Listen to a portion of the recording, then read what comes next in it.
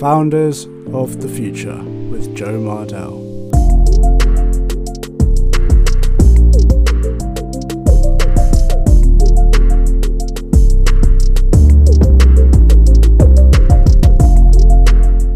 Hi everyone, welcome back to Founders of the Future. Today I'm here with Maysam Rizvi, the founder and CEO of Elefinti. Maysam, it's great to have you on the podcast today. Yeah, thanks, Joe. Thanks for having me.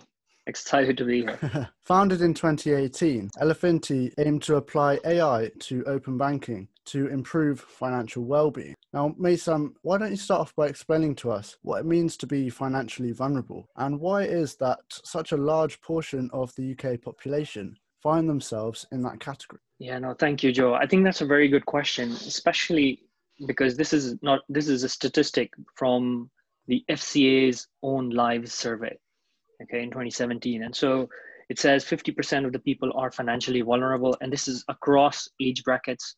And what we're talking about is people who struggle paycheck to paycheck, that it will take one event to cause a huge disruption in their financial lives. So it could be a boiler breakdown, it could be a car breakdown, it could be any sort of expense that they're not expecting to hit them. And because of the high amounts of debt they're in, and because of the low or maybe even living in deficit budgets. And when I say deficit budgets, we're talking about people who are whose livable expenses are more than their income. And also you've got people who've got variable income with the gig economy, for example. You've got people who've got variable income. They'll have some times where they'll get lots of money, and then other times where they'll have a streak where they're getting nothing at all. And then so they need to somehow manage that cash flow themselves. So what we're seeing is, of course, the reasons for the vulnerability is because, of course, we're talking about, the gig economy. We're talking about, since the last financial crisis, there's been a squeeze on households. And that squeeze has meant that, despite all the measures that the government put in place and all the funds that have gone out, households are finding themselves in a more difficult situation managing their household budgets. And so they're replacing that with credit card debts and others to find liquidity. As you know, even payday lenders were a huge thing until the government, had a huge shutdown on them. So, but this sector needs support, needs, some kind of liquidity. Expenses are going up, but income is not going up.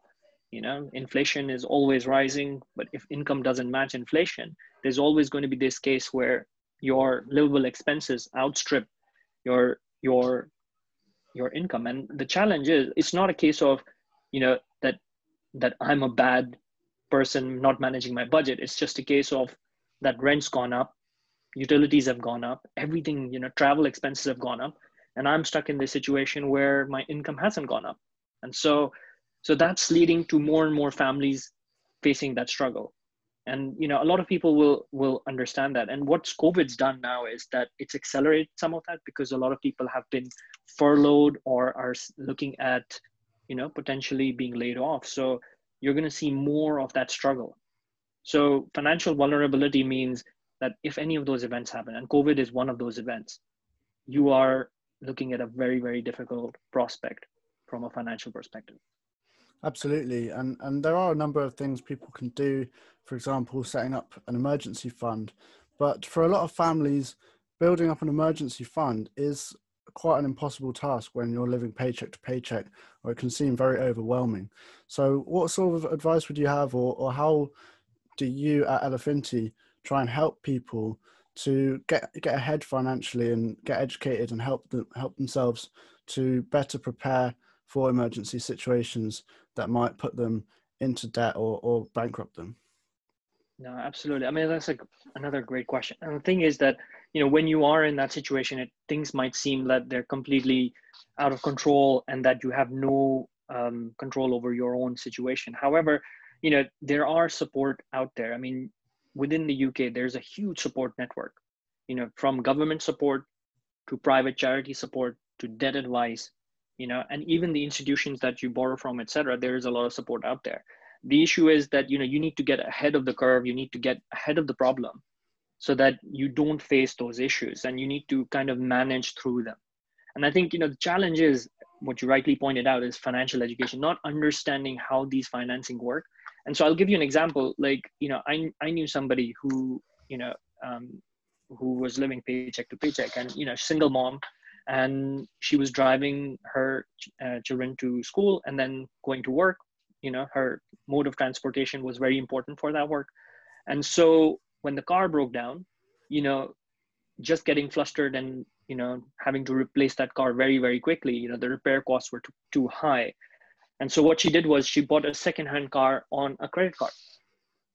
Now, if you think about that purchase itself, I mean, that's such a bad decision from a financial perspective, because you're looking at a 22% APR on a credit card versus a typical, 5 to 9% on a car loan. So immediately that interest is going to hit you as you go forward, right? So those kind of decisions can be really difficult if you're in a struggling situation. And I think what we need is sometimes a helping hand or somebody to help. And so at Elephantly, what we're trying to do is trying to connect you to the right institutions quite early on, right? So it's about making sure that, for example, if you are looking for something, to connect you to the right lender, to connect you to the right provider.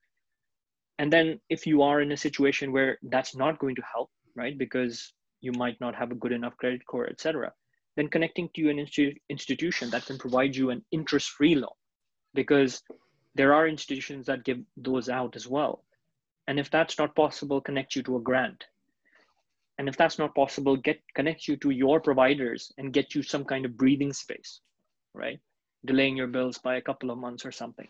And so all of these things are possible, but unless you handle them head on, and sometimes people are not aware of them and they don't understand them or how to use them. And so the automated tools allow you to do that efficiently, effectively, almost immediately, right? And I think that's the most important thing that you need in that situation. So that's what we're trying to do with our kind of ecosystem, is help the individuals out. Right. And that's where the AI comes into this. You're using the AI to use automation and give suggestions to your users to help them out financially. And I think that's a great application of AI. So would you agree that that's kind of the main way that you use AI in the app? Yeah, absolutely. And it's very important to talk about AI. And I think, within the industry, when we talk about AI, most of the people think about chatbots.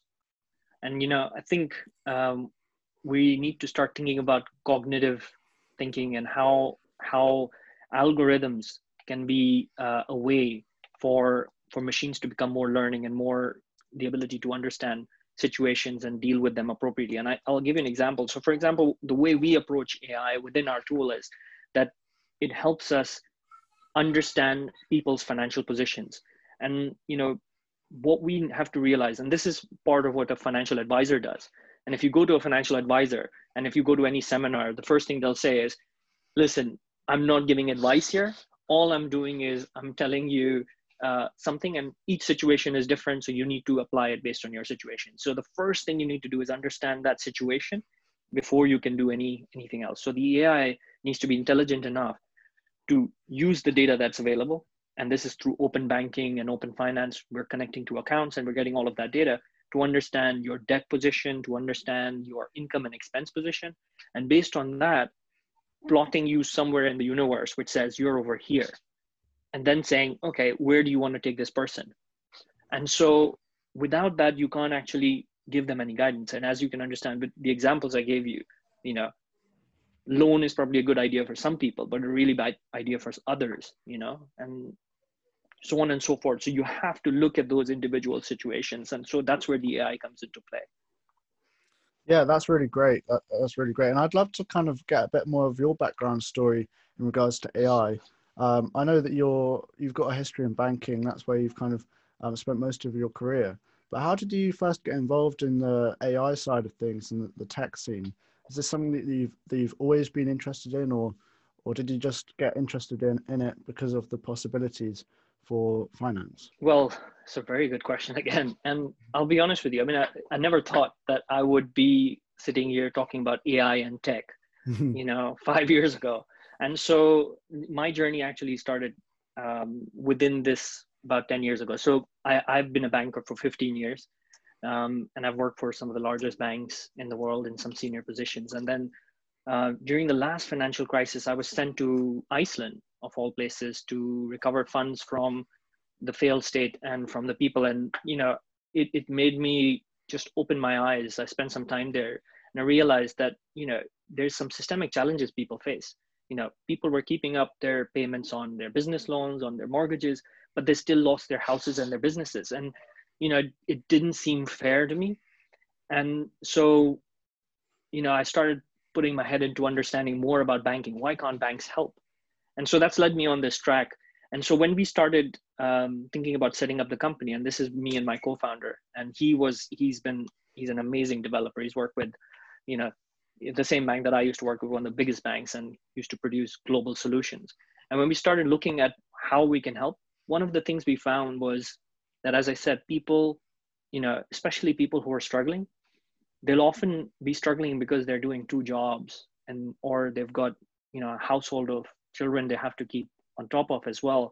So with work balancing, single parents, so there are other challenges that they face in their lives, and they don't have time of managing these relationships. Because if you think about managing finance, it's about managing relationships with your providers, right? I mean, I have to talk to my bank to be able to get the best deal I can. And if I have multiple relationships, so I'm getting a credit card from one person and a bank account from another, I have to manage those relationships. And I should be able to move to another provider that gives me a good deal on one versus the other. But to do that, you need to spend time to understand and evaluate. Now, if you are well off, you have access to wealth managers who do that work for you, right? But if you're not privileged, then you struggle. And so when we started looking into this, we said, well, one of the things we have to provide as part of the solution is the ease and comfort of being able to automate those tasks so that you don't have to think about them. But to do that effectively, it needs to be in a solution. And tech has evolved tremendously, right? And I think, I'm very lucky to be with a co-founder who understands this in the depth that it should. And here we are, we're talking about AI as if, we know what we do. Well, certainly my co-founder does. So, No, I think it's amazing that, you're bringing AI to the finance scene and helping people to understand finance with the help of AI. There's no better tool really for automation and helping people to get on top of their finances. So I think it's great. Moving forward, we're going to see AI coming into more and more elements of society and all the industries. So, it's great that you're kind of at the front lines of that new wave of innovation. But yeah, so you started Elefinty in around about 2018. And how's the journey been so far? Have you encountered any big challenges along the way, or has it been a smooth ride? Well, one of the things that you have to realize as an entrepreneur is that there are always challenges. And, there are challenges at every stage. At the first stage, you have an idea, but you have no funding. And so you have to kind of put everything on the line and risk yourself, your own finances to get going. And then, once you get to a certain stage, you seek investment from other providers.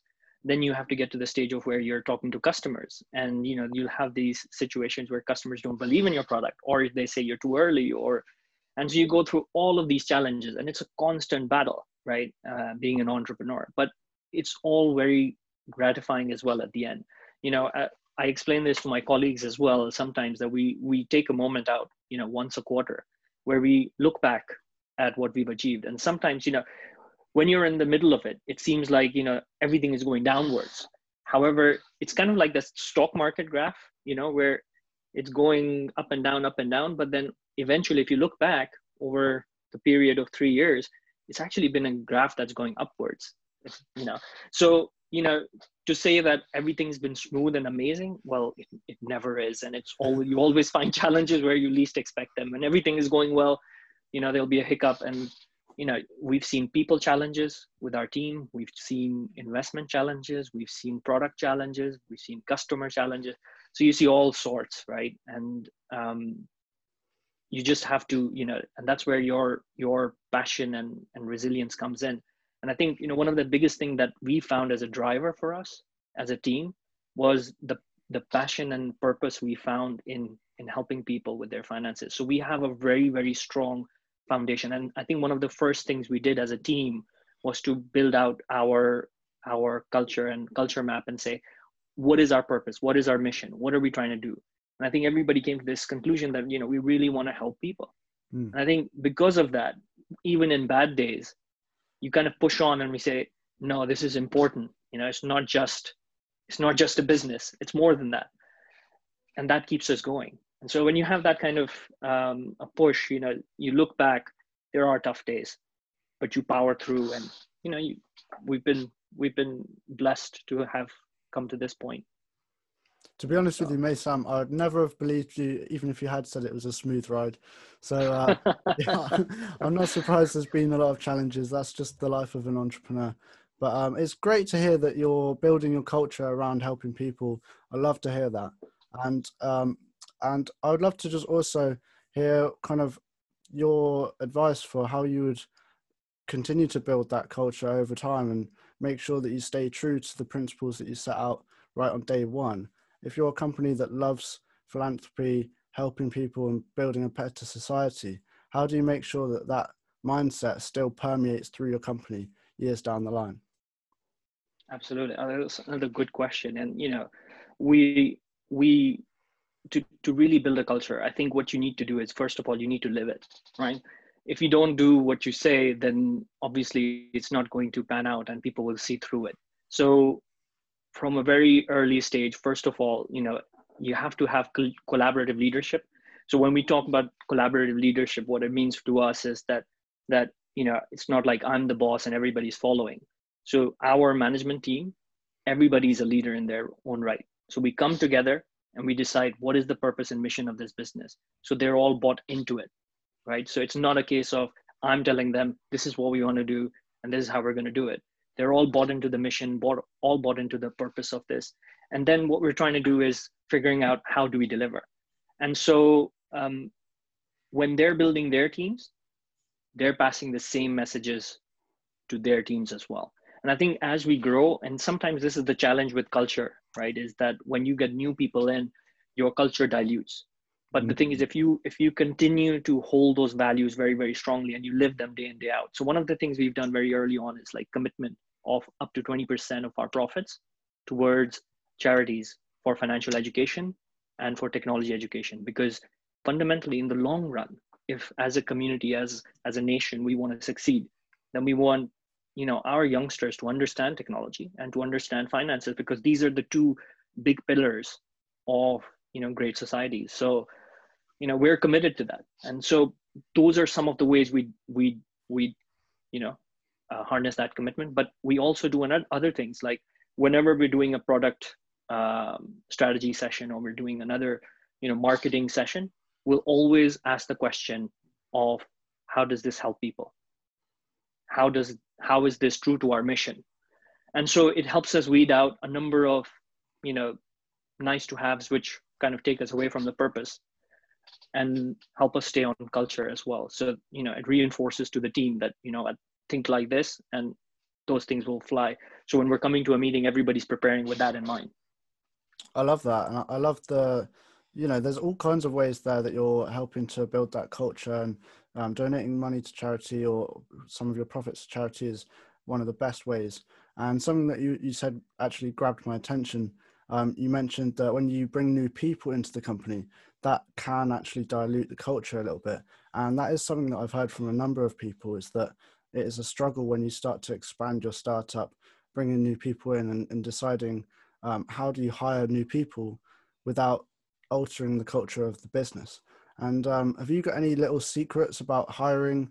How do you spot a good fit for the culture to make sure that it doesn't get too diluted over the long run? Well, one of the most important challenges, and we've had people challenges. If I were to say, I've got this secret formula that's worked forever, that's probably not true. But it's something that I've refined over my career. And it's, so what you have to do is you have to test the people that you're hiring. You have to test their resolve, and sometimes you have to see whether they really believe in the culture or are they just saying it just to get to the next stage. And so, you do those tests, but the real test always is when the person steps through the door into your organization and you start working with them. And I think a lot of the responsibility lies on the organization as well, right? Because if they're coming in, I need to make sure they understand how we're running. I can't just expect them to have a seat and then start delivering from day one to the expectations of or the levels that we want. So a lot of time I spend personally speaking to my team. And so we hired, one of our senior team members in the end of last year. And I spent a lot of time with them sitting down, talking about strategy, asking them to do strategy, not even like, doing it myself and just pushing it onto them. And then sitting down with them and talking through, okay, why are you thinking like that? Have you thought about it like this? This is why our purpose is important. And so when you go through that process, and a lot of times as a founder, it can be really difficult because you have like 10 things in the air. And so that's the last thing on your mind. It's one of those non-urgent important things, if you know the matrix. Yeah, and it's so you have to make time for it. So I try to make time for it, because especially in the beginning of your journey, you want people around you who will operate like one. And so your team is really, really crucial. So selection process is important, but then once they're on board, you need to make sure you're spending time with them so that they understand what needs to happen, how it happens, etc. And third thing is you just give them time, to see how things are working. And if you're leading from the top, and we expect everybody to be a leader, then everybody is they see the team and they see, and the thing is, we encourage criticism. And so when we're in a team meeting, people are criticizing me for, and what we do is we encourage positive criticism as opposed to negative criticism. But what it does is, and we don't take it personally, because it's all about the end result and the delivery and what we're doing. It's not about a personal criticism to me that you don't know what you're talking about, and sometimes I don't. But as a team, we can come up with really good ideas. So, when they see that in action, that, that I'm not taking it personally, that they can criticize me, they feel empowered, and, they feel purpose, and they feel like they want to work for this company. That's great. So, yeah. And I'm sure it helps you to grow yourself personally, and all of the members of your team will get a lot of personal growth from, getting criticism and constructive criticism from the other members of the team. And I'm sure that actually leads to a lot of innovation in your brainstorming sessions. If you're, throwing ideas around and people feel like they have the freedom to criticize or suggest other alternatives, that must lead to a lot of innovative ideas, surely. Absolutely. And I think, the challenge we have is sometimes reining in that innovation.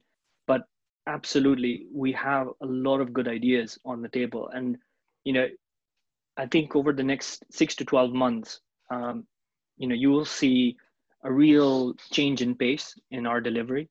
And, that's been accelerated because of COVID. When COVID hit, and I think this is probably the best example of it, we're building a financial management app, right? And a tool, a workflow and process tool for institutions, which helps them manage their customers. So that ties in together to provide, right, that really amazing, quick response that I was talking about. So the AI-driven tool and the process-driven tool, which allows them to make quick decisions, etc. And so when COVID hit, the team got together and they said, we have some challenges and we need to solve these. And, people are going to be struggling. People are going to look for information. People are being furloughed. How do they get access to that information? And I remember that during that time, towards like the middle of it, we had, our family had a personal tragedy due to COVID. And so I had to excuse myself from that. But the team continued to work and deliver, and they delivered something really amazing, a directory service that helps people access information very, very quickly. So they consolidated all of the information from the market, from government agencies, from banks, from charities, et cetera, right? So you can go into that service and you can look for what's relevant for you. They created an expert section where they got experts to come in and give advice. There's podcasts, there are webcasts on there. amazing content. There's a section for getting jobs, income creation. So we got a number of our partners to post their jobs there. So during COVID, if you've lost your job, or if you're furloughed, if you want something, there's something there for you. And then the other fourth thing we did was government feedback. So we took all of the people who were giving us feedback and saying, you know what, this link doesn't work, or that bank doesn't, that information isn't clear. We were feeding it back to the appropriate people to make sure that information was clarified, because I think that feedback doesn't happen. Somebody has to write into an organization to make that happen. But if we can consolidate that and send that back, that's more effective. Amazing. So yeah, I mean, so that's just one example. I can see how that would be hugely beneficial, especially in a time like today where we're in a crisis. That's going to help so many people, who have got themselves into sticky situations. So yeah, that's really, really awesome. But just before we finish up, we're coming close to the end of the 30 minutes. But if you would just like to kind of like tell the listeners where they can find you online, if you've got any social media links or a website that you'd like people to check out, do you just want to let them know? Yeah, absolutely. So I think, of course, we're on all the major social media, LinkedIn, Facebook, Twitter. We also have our website, www.elephanty.com. We also have the directory service and the support service that we were talking about, which is elephanty.com/element. I'll send you the links if you can just post them below. Absolutely. And any feedback you have as well, any things we can do to support any unique situations that people are facing that don't have a solution. We are, part of what we're trying to do is also keep connected with different organizations. So even if, in the short term, we can't solve your problem immediately, we'll connect you to someone who can. And so that's the whole point of this. So, whether it's offline or through our tool, we're here to help. And that's what we like. That's our mission. So awesome. Make sure that you go and check out those links. I'll put them in the description of this video, or if you're listening on Spotify, then go and check out Maysam and Elephanty on all of the social media platforms. They post some great stuff on YouTube as well, so don't forget to check that out. But Maysam, it's been a pleasure speaking to you. Thanks again for coming on the podcast, and I wish you the best of luck moving forward. Thank you very much, Joe. It's been a pleasure and very nice talking to you. Thank you. Take care.